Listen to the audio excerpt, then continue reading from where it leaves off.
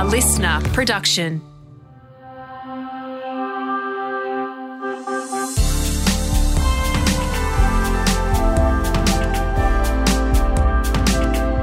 We are going international with this week's guest on Listen Able, Dylan Alcock. We're going global, baby. We really are. We'll be chatting to our guest from Canada, I believe. Yeah, he's a legend. He's got a great story. But actually, at the back end of this episode as well, we're going to touch on something that we saw in the news about a lady with MS who obviously has a disability that you probably can't see straight up, getting abused for using a disabled park. She actually got a pretty gnarly note, didn't she? And as someone who uses the blue and white signed park yourself, I've got some questions around it and maybe the moral and ethical dilemma around it for you at the tail end of this episode.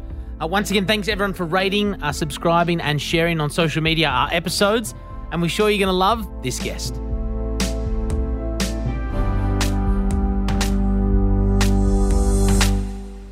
Hi, folks.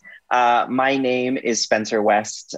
I am a content creator. I'm a motivational speaker. I'm an author. I love superheroes. I love playing video games. And I currently live in Toronto, Canada. I was going to ask where that delicious accent from. So good. I'm looking forward to listening to that voice for the next 45 minutes or so. And Spencer, what's your disability, brother? Yeah, so I was born with a genetic disease called sacroiligenesis, which caused the muscles in my legs not to work. So I had two surgeries. The first was at the age of 2, where they removed my legs at the knee. And the idea was that I would use prosthetics to get around, but it just didn't work out. I couldn't move my legs enough to make that happen. So then at the age of 5, my legs were removed just below my pelvis, which is, I'm like sitting on the couch right now, but like, which is what you see now. So so I navigate the world on my hands and then in a wheelchair. So for people who couldn't see you just then, you did like a little dip with your arms and you lifted up your torso. Your amputations are like probably, I'm going to be upfront with you, the highest I've ever seen. So they're pretty much right. Is it under your bum or have you lost part of your bum as well? Where is it? Yeah, no, that's a great question. So I do have a bit of leg and a bit of like thigh left. So I would say just like under my bum. Navigating your life on your hands, you wouldn't know anything else, or was the surgery so young that you do have memory of having those surgeries and your legs? I do have memory of my legs, just that they didn't work and that I hated having my toenails clipped. All right. But, they never worked. So I always navigated the world on my hands. So, when my legs were amputated, it made navigating the world easier, because then I could sort of stand upright instead of having my legs drag behind me. So, and I do remember my surgeries. I do have memories of those because, it was in the 80s. And in those days, your parents couldn't stay the night with you. So I remember being a kid having the surgery. And then at night, my parents would have to say goodnight and then leave. Obviously, you've got an incredible life and we can't wait to hear about it over this episode. But can we talk about having this amputation done in the 80s versus what would have been had Spencer West been born now? Do you know if there's any sort of technologies that might have changed what your lifestyle could be if you were 5 years old today? I don't know technology-wise if anything would have changed necessarily. The thing about my disability is that it's still so rare and there's still so few cases that they don't really know what causes it. So I don't think in that regard, I'm not sure what the decision would be, but I think that what would be different is the rules that exist now. Of course, your parents can stay in the hospital with you. I think there's a lot more programs to help kids understand what they're going to go through and what that looks like and to help them deal with those things emotionally. Where in the 80s, those just didn't really exist, because it was very sort of get in, get out and move on with your life, so to speak. One thing I'm straight away impressed with about you is your confidence. You're a really confident guy. You're also killing it on social media. I just want to get a check right now. If you've got over 100,000 followers on Instagram, put your hand up. Anybody? Oh, I do. Spencer's got it. Angus? Mm-hmm. Okay, just making sure Angus realised he was 3 out of 3 there, Spencer. However, we'll get to how you are today, but talk us through... Hands up if you're humble. Spencer didn't put his hand up either. I got nervous. Yeah, good. Mate, talk us through you growing up. Were you always this happy guy or did you struggle with that a bit? Yeah, I always was. And part of that does genuinely come from my parents. My mom was always a big proponent of, let's not focus on the things that we can't do. There will be those things, but if we spend so much time on those things, we'll never really get to see the things that are good or the positive things that we can focus on. So there was that, and I feel really grateful that I grew up in a Italian family. My mom is Greek and Italian. My dad's a whole mix of things, but there was a lot of love and a lot of family all of the time, and I was just encouraged to do everything that everybody else was doing, along with the terrible things of like cleaning your room and helping with the dishes and those sorts of things. What'd you do that for? So I think, no, my mom refused to let that happen. I had to do all the things. As a kid, though, so you obviously had a family that was super accepting off the bat. What about once you left the front door of the home?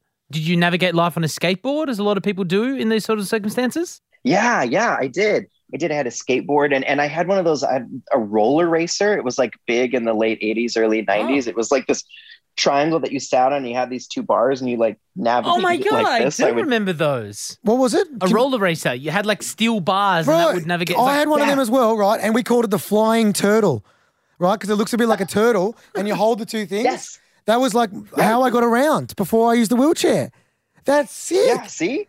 I mean, it took a lot more strength to use than the actual skateboard itself. But yeah, it was a nice like second option for a mode of transportation. But to answer your question, I grew up in a small town in the United States, in the state of Wyoming. And so the people in my neighborhood knew who I was from the very beginning. And it was a lot of young people. So that was no big deal. But it's when I went to school that, yeah, there were things, I remember in grade 2, like some kid tripped me in the hall and I fell and smashed my face on the ceramic tile and like had 2 black eyes and like a goose egg. And, so there were moments where I definitely experienced bullying because of my disability, but it wasn't like it was all the time. There's just a few stories of those sort of isolated incidents when it comes to students. I think the other example that I might give is, when I got to middle school and high school, I was like, I was into choir and I was a singer and my choir teacher was really amazing. But I wanted to be in like the best choir. And I remember trying out and she said to me, she was like, listen, you have the talent to be in this choir, but there's a lot of dancing. So I think you should just be in this choir instead. So there was like these little microaggressions of ableism that I experienced. So that was a little bit of the experience, but there was a lot of positive stuff too. We've talked to a lot of people on this podcast who have the same way. It's not like direct discrimination, but that, as you said, that indirect ableism. An example that I use, Spencer, is I play sport and I used to try and play and they're like, no, you can just be the manager. And you're like, well, I can actually play. When you tried to like change that, did you really have to advocate for yourself to start getting included in the things you wanted to?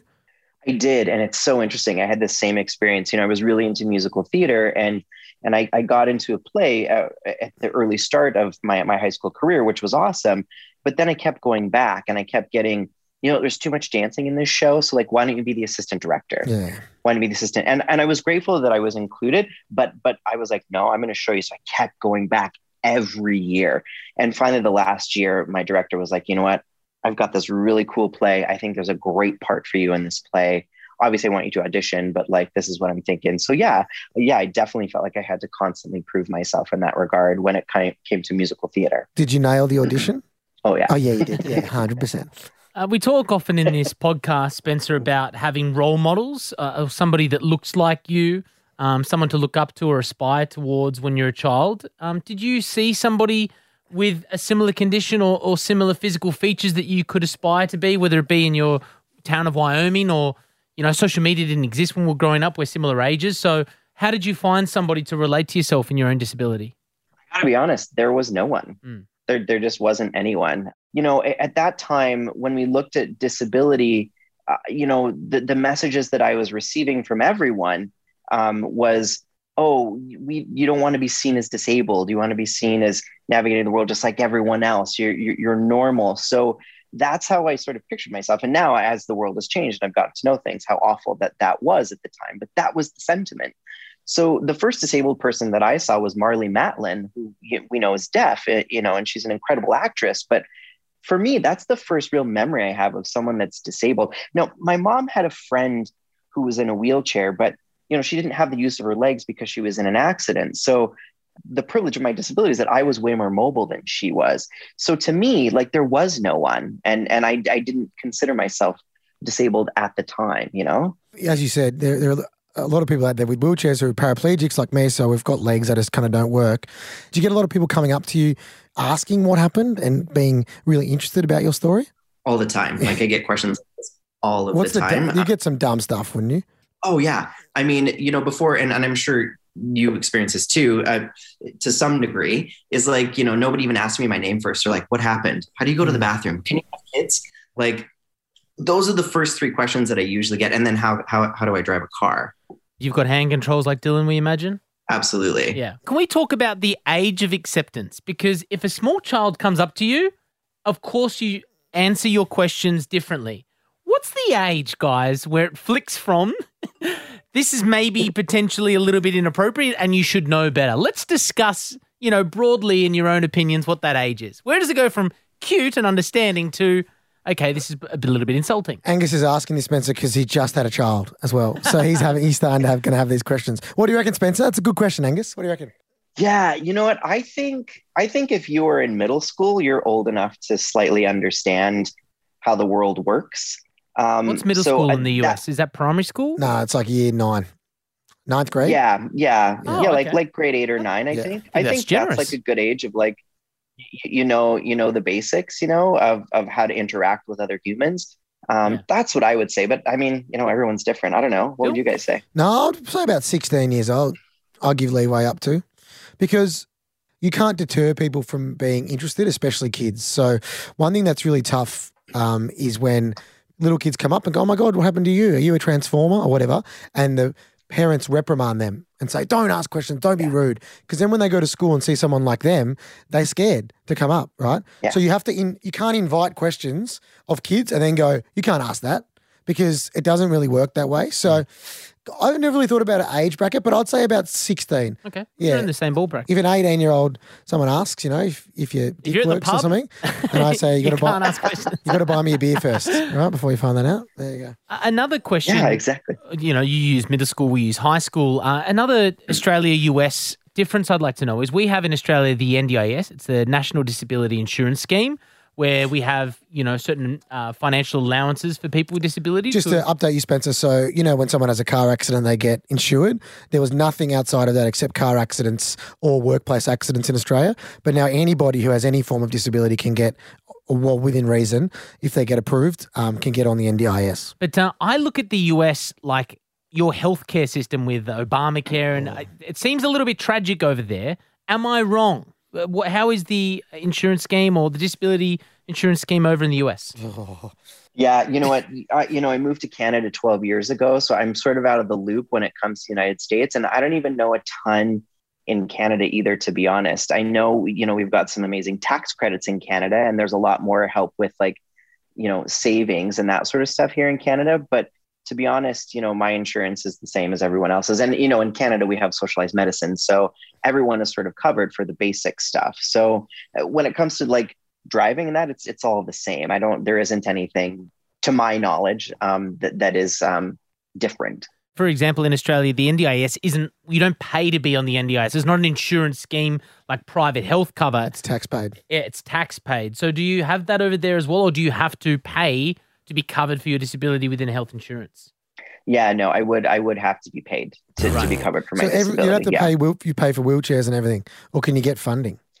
Yeah, there is funding. Now, I feel really grateful that in my sort of experience and the job that I've had, I've been able to be an ambassador for an organization, and then that's how I'm able to get the wheelchairs for me in particular. Yeah. I realize that's a huge privilege. Yeah, same as compared me. to most people. I'm sponsored as well. Yeah. So we're very lucky. I agree. Yep. Let's talk about your transport as an adult. So you went from skateboards to wheelchairs. Yeah. My doctors really wanted me to try prosthetics. And so I used them twice a week with a therapist up until about 6th grade.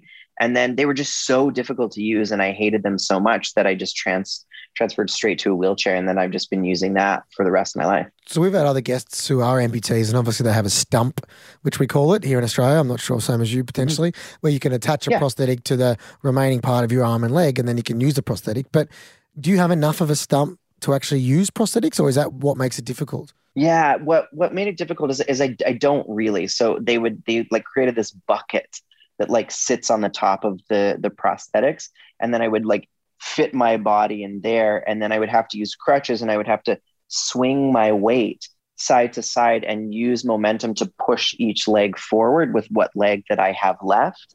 And it was just so exhausting. And so it just took too much energy for me to use personally. Because I watch you on TikTok and your Instagram, I didn't see any sort of other forms of transport for you, because most of the stuff that you do on socials is you getting around using your arms. So how much, if you could do a percentage of getting around, is it strictly in home, any wheelchair use? Have you adapted your home for your disability? How does it work? And then outside, are you always taking a wheelchair?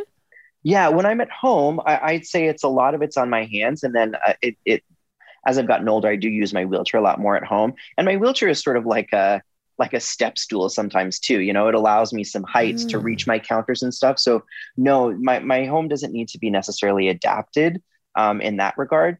But when I'm out and about, absolutely, I can't walk on my arms. It's just too far. So like I use my wheelchair anywhere else that I go. And then of course I have a car for any sort of long distance stuff. But yeah, at home, it's mostly on my hands, and then out and about, it's always in my chair. This is a able-bodied guy asking maybe a stupid question. Would you take a piggyback from a friend? If you had like a friend and you're walking down the streets of Canada, would you hold on for a piggyback? Correct on the dumb question. Yep. I like it. Yeah. yeah, of course. Like I've definitely done that. Would I want to like go to a pub and have my friend carry me on his back? No, I mean, they would, and that'd be totally fine. But, you know, one time we wanted to play that game Chicken, you know, where you get on each other's shoulders. And so my buddy was like, get on my back. And then I don't know if I can say this, but he was like, all I can feel is your balls slamming against my back. You can say that. That's the kind of content we want. I like that. Okay. I like that a lot. Okay. So then you kept the piggyback going then? That sounds good. That's right. For another 30 minutes. Sometimes I think it could, like for transferring, I know Dylan, there's certain circumstances that it's much more comfortable when you've got friends or family that you can be able to do stuff to get Dylan around. Whereas if you didn't know somebody, you can't go, hey, let's do the formal way of getting me up and down stairs, etc. Yeah, every now and then my buddies will pick me up in certain situations if we need to do so. But no, piggyback it's not usually something I do. Can I ask him, how much do you weigh? Yeah, we're going to have to do the conversion here because I weigh about 80 pounds. Oh, 80 pounds. That's, wow. It's about 50 kilos. No, not that much, bro. It's like 35, I reckon. I'm the worst at math, so. 36 kilos. What? Yeah, man, it's less. Oh, 2.2. And because I'm not a big unit. Like I was born with a tumor wrapped around my spine, Spencer. So I'm in a wheelchair, but like I got broad shoulders, but my legs are a bit smaller than, you know, Angus's would be. But I'm 60. I mean, I play sport, but I'm 68 kilos. Yeah, that's light. He's in the off season though. He's just won his Australian Open. He's punched a few beers. Yeah. I tell you what, he's not looking as good as he did on the court. I've had some Maccas, and if you want to sponsor us, McDonald's, I was going to ask. So, if you go out to a bar, right, and it's upstairs, do you crawl up the stairs on your hands, or would you prefer to get a lift? Yeah, it depends on the season. You know, if it's the summer and springtime, for sure, I'll just like walk on my hands up the stairs myself, and my buddies just carry my chair.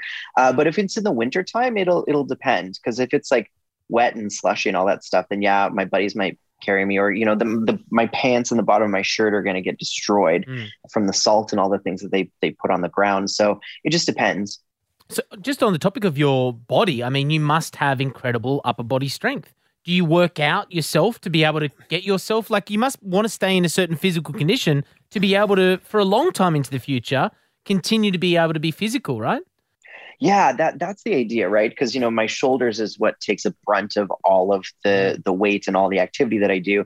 And, you know, I've torn my rotator cuff twice. So like it's the worst surgery. Yeah. So I definitely do exercise every day in some capacity. You know, I went from like lifting weights a lot to now I just will go for strolls or do just like a little bit of light cardio on my hands or something like that to definitely stay in shape. And that's more just preventative. So I will have my arms for the rest of my life. Use it or lose it. Great lesson for people with disability that are listening, because I've also had a torn supraspinatus in my shoulder and had a Rico, and I was effed. I couldn't go to the bathroom. I couldn't shower. I couldn't dress myself because Spencer and I use our arms all day. So the reason you stay fit, and you'll agree with this, Spencer, is not to look ripped. There's an element of that, but it's also more so to prevent injuries. Because if we do our shoulders or triceps, you're in a bit of trouble, aren't you?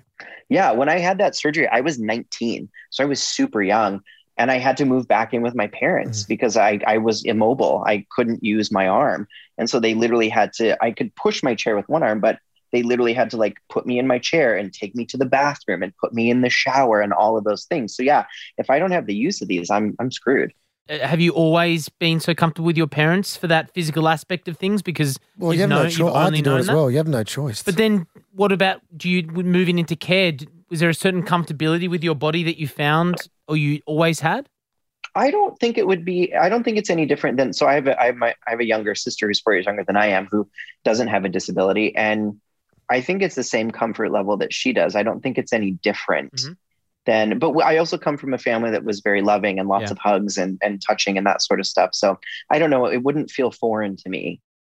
Now, speaking of places that are inaccessible, Mount Kilimanjaro, I couldn't imagine that being very accessible. So can you tell us about why you made the decision to climb that mountain? I don't even know where I would start to even accomplish something like that.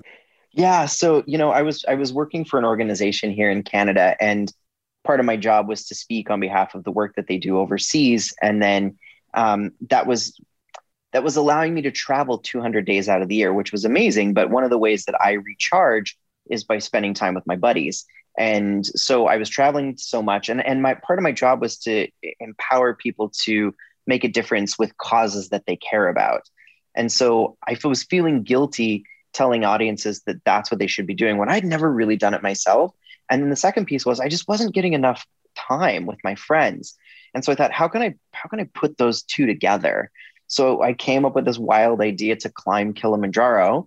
And I thought it could be like a cool 10 uninterrupted days of hang time with my friends, but also, why don't we raise $500,000 for clean water for East Africa, who at the time, was facing one of the largest droughts they'd seen in over 60 years. So that's sort of where the idea came from, was how do I take those two things and put them together? How tall is Mount Kilimanjaro? It's just under 20,000 feet, or about under 6,000 meters. Ridiculous. Hang on. Just for our Australian audience, I'm pretty sure Mount Kosciuszko is like 2,200 meters. Yeah. And that's our biggest mountain. Is that right? That's about right. That is crazy. How'd you do that? What did you do? Did they carry you? Did you walk on your hands? Did you train for it? Yeah. So my buddies and I trained for a year beforehand. And it wasn't anything like some sort of special training. It was just like building up the muscles around my shoulders and just getting in better shape than I was. And then how we actually did it is, I trained that I would do half in my chair and half in my hands, but then we got there on the first day and we're like, it's 80% of my hands and 20% wheelchair. of my chair. You cannot get in a wheelchair up that. That would be steep as. You'd fall out backwards. Well, here's the thing though. Kilimanjaro isn't necessarily a technical climb though. It is more of a hike until the last day. So the steepness isn't necessarily the problem. It's just the terrain itself. Yeah. So yeah, after the first day, we realized my buddies are going to have to carry me for part of it. I'm going to have to walk for part of it. I'm going to use my chair for part of it. So we're going to sort of do all of the above. So hang on, they carried your chair when you weren't in it? So we had some porters, obviously, that were helping carry our stuff. We worked with an incredible team. And so they would carry my chair. But we built this contraption while we were there because our guide knew right away. I think he had an idea that like it's going to be hard for me than we're anticipating. So we had this contraption made where they could take the wheels off my chair and they could fasten my chair to it almost looked like a ladder, but without the steps in between. And then I could sit in my chair and they would carry me above their head. Wow. Sort of like a pharaoh in the Roman days. days. Like an Egyptian pharaoh. Yeah. That's what I'm thinking. That's gangster. I need to hang on. Angus, why don't you carry me like that? That is cool. That's unbelievable scenes. Have you got some photos of that you've shared on your socials of that particular moment? I do. And actually just on TikTok last week, we shared a 4-part series of clips from the documentary that we did around it. So people could get an idea of what it physically looked like to actually climb it. So yeah, I got photos and videos and all the things. Was there times when you wanted to give up? Talk about the pain during that climb. Yeah. After the third day, I'm not a big fan of camping. Like that's just not my jam. Not many and hotels on Kilimanjaro. I checked last time I checked. No. So like, it's not my jam to camp and then to climb a mountain and then, sleeping on the ground in a tent every night. Although it was cool to have this experience with my buddies, like that was challenging in itself. But yeah, having to get up every morning and, walk for 5 or 6 hours, was exhausting. But to be honest, my buddies were really great at keeping me going. But the part where I almost wanted to give up was when we were getting towards the top on summit day, and it was just around 18,000 feet. And my buddies got altitude sickness and I didn't. And I've never said this before, but it was the first time where I wish that I didn't have a disability that day, because, up until then, my buddies were physically carrying me. And I thought, this is my opportunity to carry my buddies. Yeah. And I can't physically do it. But, my buddies kept saying, what keeps us going is watching you walk. And so I thought, well, that's all that I can do, then that's what I'm going to do. Well, we should point out that documentary is called Redefine Possible, the story of Spencer West, and we'll put a link in our socials so people can check it out. And let's get onto the socials, because when we've had two people who have sent specifically, we need to chat to Spencer West on our email. Hence why I found you and hit you up on Instagram, and I told you that. You are prevalent on social media, and TikTok has been a great way for you to break down the stigmas around your disability. Can you talk about the audience that you've got, some of the questions it's raising, and some of the awareness that you've brought through socials? Yeah, TikTok has been a whole new platform. I've been in the social media playground for the last 10 years, but in the last 2 months, TikTok is what really has opened me up to a larger audience, which has been amazing. In January, I started out with 20 followers, and I now have almost 2.7 million within the last 2 months. Yeah. Put your hand up if you've got more than 100,000 followers on TikTok. That's unbelievable. We love TikTok, Angus and I, but that is unbelievable. That's huge. That's so good. Yeah. Thank you. And we're just blown away by the response. We were just looking tonight, and we've had over 374 million views in the last 2 months, just collectively. It's like it's blowing my mind, and it's been cool because the content that people actually are interested in is not this stuff on TikTok that's just the challenges and the dances and all the things. Is people want to see how I navigate the world. People want to learn about how I cook in my house, how I drive my car, all of those things. And then there's also, the dark side of social media. Everyone wants to know, do I have a penis and how do I have sex? And like all of those things, those invasive questions that come along with that. But I understand that's the social contract that sometimes we inadvertently sign when we make our lives so public. But it's been really cool to be able to infuse, sort of heart, honesty, humor, and a bit of awareness all at the same time. So we can have a laugh, hopefully still connect during this time when you guys are doing way better than we are when it comes to the pandemic. We're still in lockdown here. So it's been a nice way to provide a bit of humor and I hope a bit of reprieve from the pandemic, at least here in North America, as well as to help folks understand the lived experience of some folks with disabilities. It's powerful, brother. I mean, growing up as someone with a disability like you, there was nothing around, I work on TV and radio and that over here. And that's what I always say. That's why I love doing what I'm doing, because I like sharing stories. But as a double edge to that, I like, there needs to be more examples of people with disability in mainstream being normal. So people with disabilities can, live the lives they deserve to live. You know what I mean? Do you feel that? Do you feel a bit of pride in that? That, there are young amputees and young people with disabilities seeing you going, I can do that? Yeah, that's the goal, man, is to help not only raise awareness for able-bodied people, to give them a glimpse into how we navigate the world and the barriers that we all choose to continue to perpetuate. So that's the first piece. But the second piece is, to give folks an example. Similar to what you're saying, I would love to be like the first gay disabled host of a late night show here in North America. Mm-hmm. That doesn't exist yet. And I would love to be that person.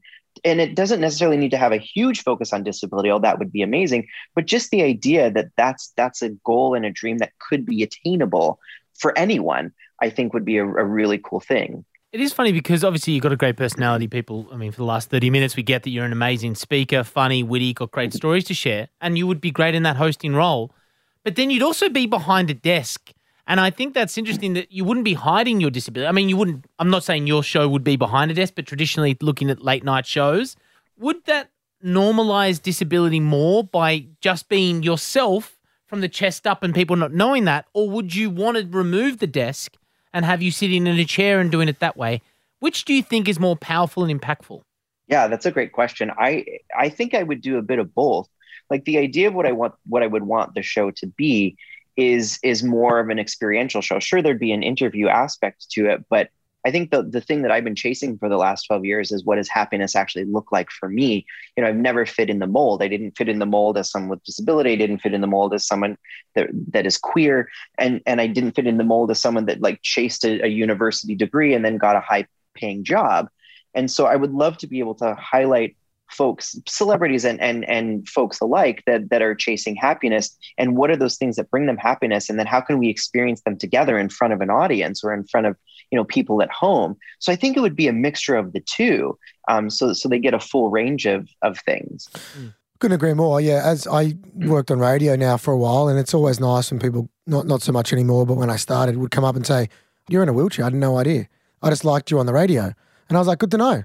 You know what I mean? Because they like you for who you are. Or disliked him on the radio. We should also point out. Or disliked me on the radio. Mm-hmm. Not many though, Spencer, obviously, hopefully. Mm-hmm.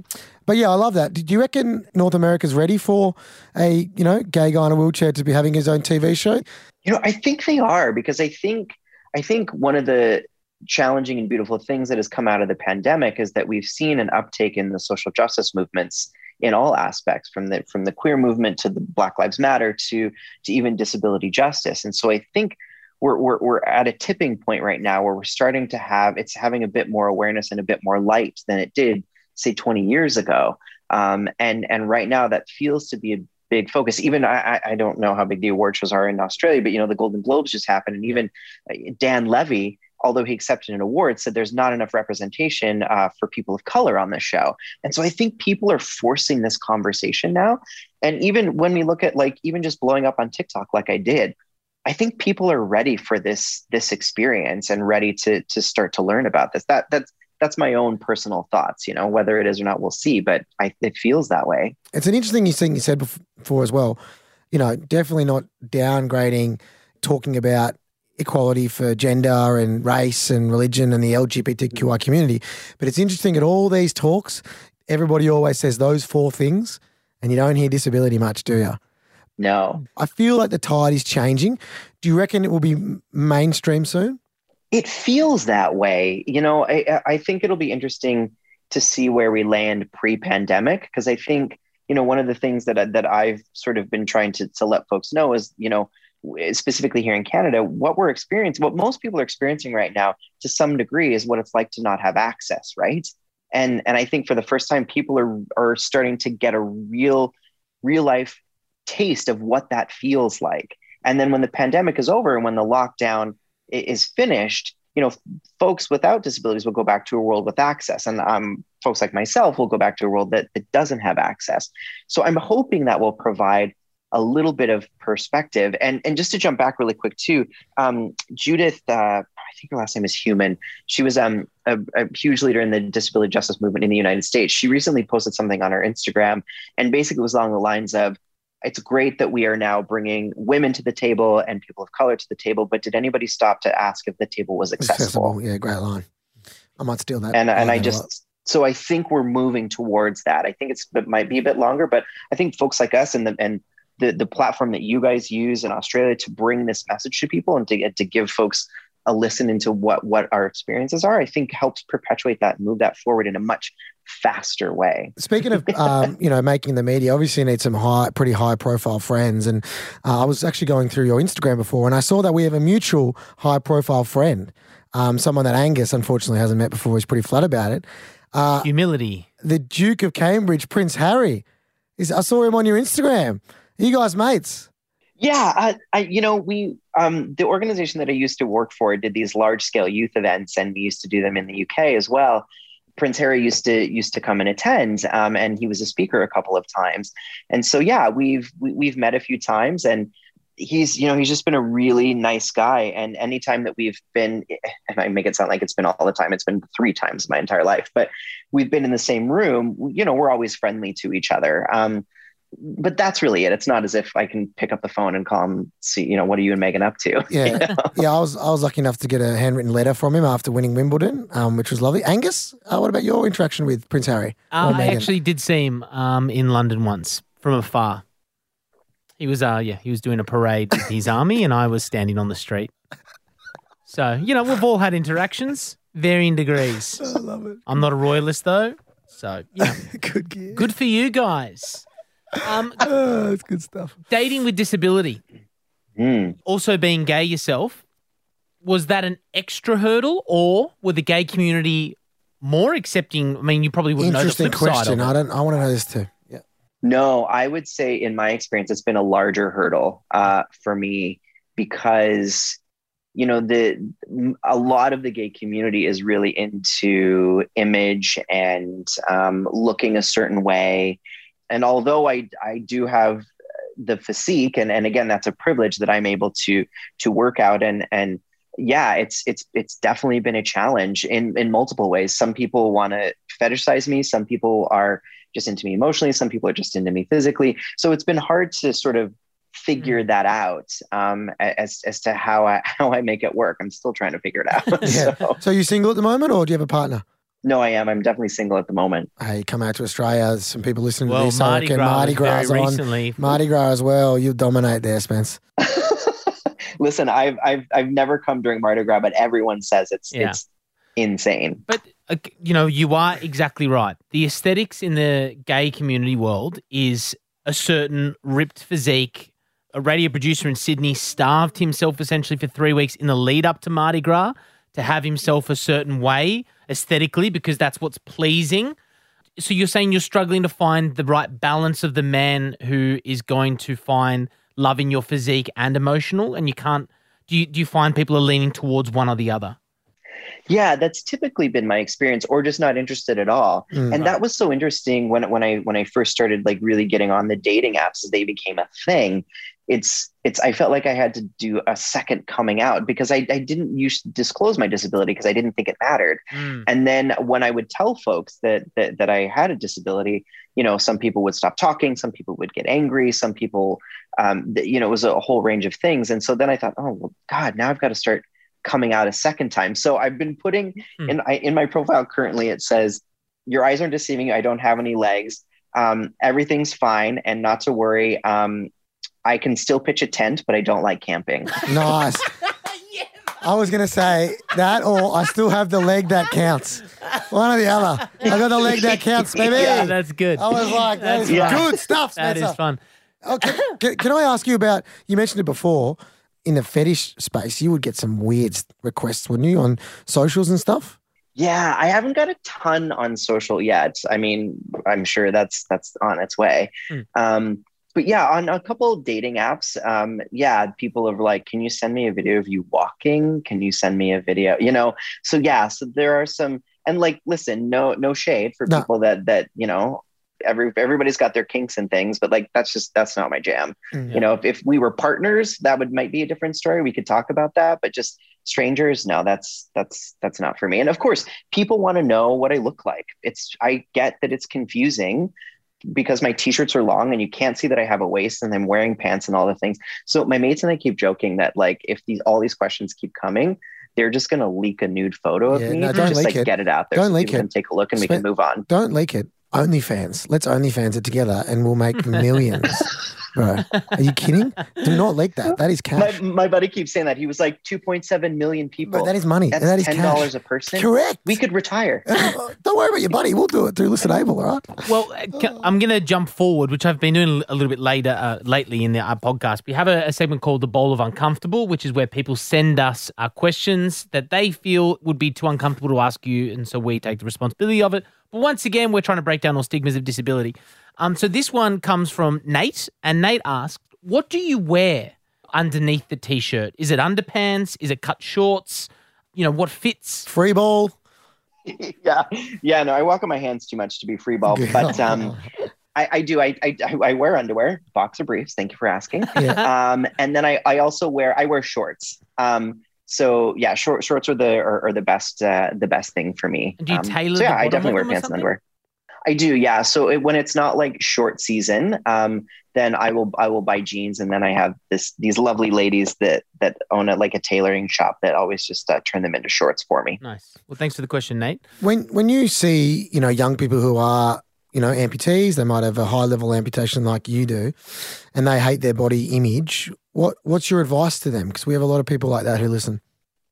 This is tough.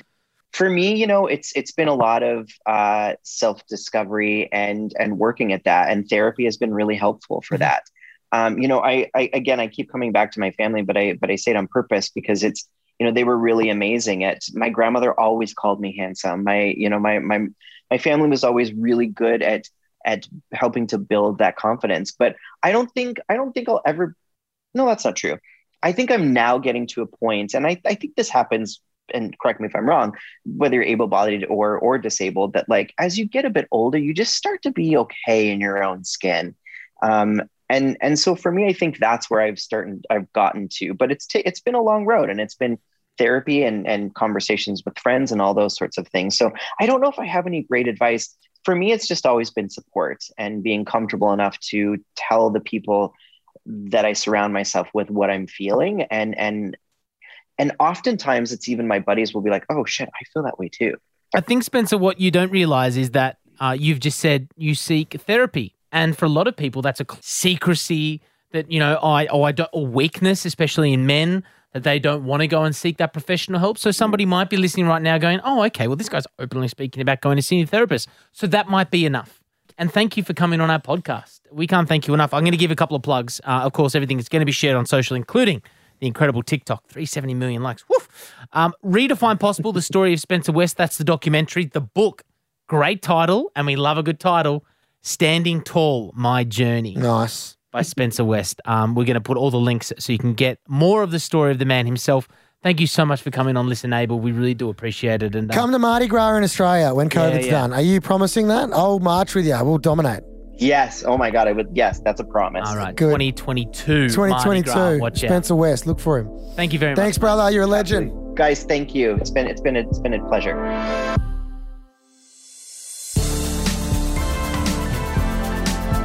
How good Zoom and technology. So great good. to chat in different countries. It's just hearing another accent was cool. What a ledge. He's got a cool life. Make sure you go check out his gear on social media, on TikTok, because it's impressive. Also nice to have 2 of 3 people you can fully understand on this podcast. I mean, a lot of people are deaf or hard of hearing, and they rely on our YouTube and captions, but I think 90% of people probably couldn't understand you to begin with, Dylan.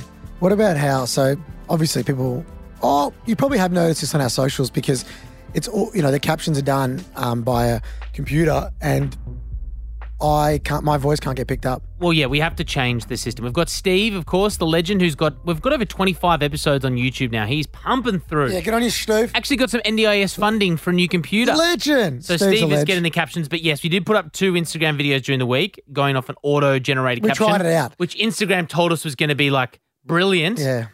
M. Carey, mwah, me, voila. Dylan, it literally was going, dog, bath water. No, it was, tap. one of them was, I said the word like past, P-A-S-S-E-D, past, and it was like P-S-S-Z-T. Just no idea what you're saying. So we will rely on Steve for all of our captioning in the future. You ever parked in a disabled spot before? No, I haven't. I get to park in the pram parking now, which is exciting. I used that for the first time during the week. But no, I've always known, take the moral and ethical side of it, I hate giving the government any more money than my tax. So I'm not taking a fine. So even if it was the most convenient park in the world and I was jumping out for 5 minutes, I still would never park in a disabled park. But it's not the case for some other people. And the big news story broke a couple of weeks ago. Yeah, it was about a woman who parked in a disabled spot. She had MS and she took all these photos and put them up on social medias of what people wrote on her car when she parked there. Because when you got MS, you can still walk a bit. She can, some people can't, but she doesn't use a mobility aid like a wheelchair or a scooter. And people wrote on her window like... Yeah, so wrote a note. Yeah. Took the time to write a note. Forgot your wheelchair, D-head, and stuff like that because they didn't think she was disabled. And that's really hard for people with more invisible disabilities than, say, someone like me. It's even happened to me, though. Oh, really? Yeah, like I've pulled up in a disabled spot and had loud hip-hop music played. I was probably 23 and someone knocked on my window and said, you flog, get out of this spot. It's for people with disabilities. And I said, is this wheelchair not enough for you? And pointing to my wheelchair. Oh, so you were still sitting? in the car. Oh, my God. Just because I was young and I had cool music on, they assumed all disabled people were old, squares. Yeah. Well, we have heard the story before of someone, might have been even Moana and Vinnie Hope, but they've got a disability sticker, but Vinnie doesn't like to use it because she says it's for my friends who at my school because Vinnie doesn't want to necessarily walk long distances. She's got a non-physical disability, but physically she's pretty able. Yeah. So we do feel for people. Have you yourself ever seen somebody park in a disability spot, thought, hey, I'm going to make a stand here, but then gone, I don't know what they're battling or suffering? Oh, I've seen people get out of their car and I've run the risk and they are definitely using their grandma's pass. Oh. And then I have a go at them and then they fake limp off. No way. Yeah, man. Oh, that's Pretty bad. DM us your stories if that happened. You can do it on Instagram or you can shoot us an email. At Listenable Podcast on Instagram or listenablepodcast@outlook.com. Of course, we'll keep the conversation going on the socials, which is exactly where we want you to head before we get to the next episode. That's because we're going to have somebody on to talk about the NDIS, but we're not having someone from the NDIS Just on. a participant. But why are we doing that? Because we don't want the government spiel. Do you know what I mean? We've got someone who's an expert in NDIS, has worked with, is part of, and also has benefits from, so sees all aspects of the NDIS, the National Disability Insurance Scheme, but they're not like the salesperson. Yep. They're not the person who's going to go in spruiking how great this is and the new initiative. We want the real questions from you guys. So there's going to be a post up during the week coming on the Facebook page and the Instagram page.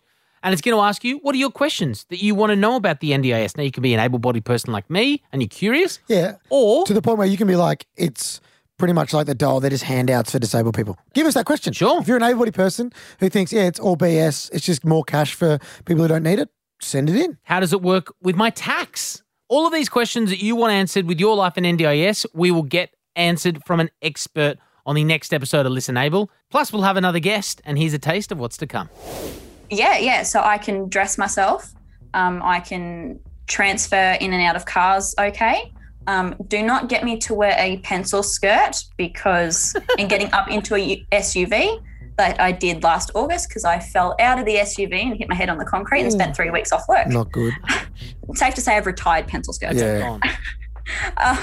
Because it just buckled my knee and my knees buckle all the time, which makes me have dates with the floor. You talk about dating, I do date. My partner's the floor.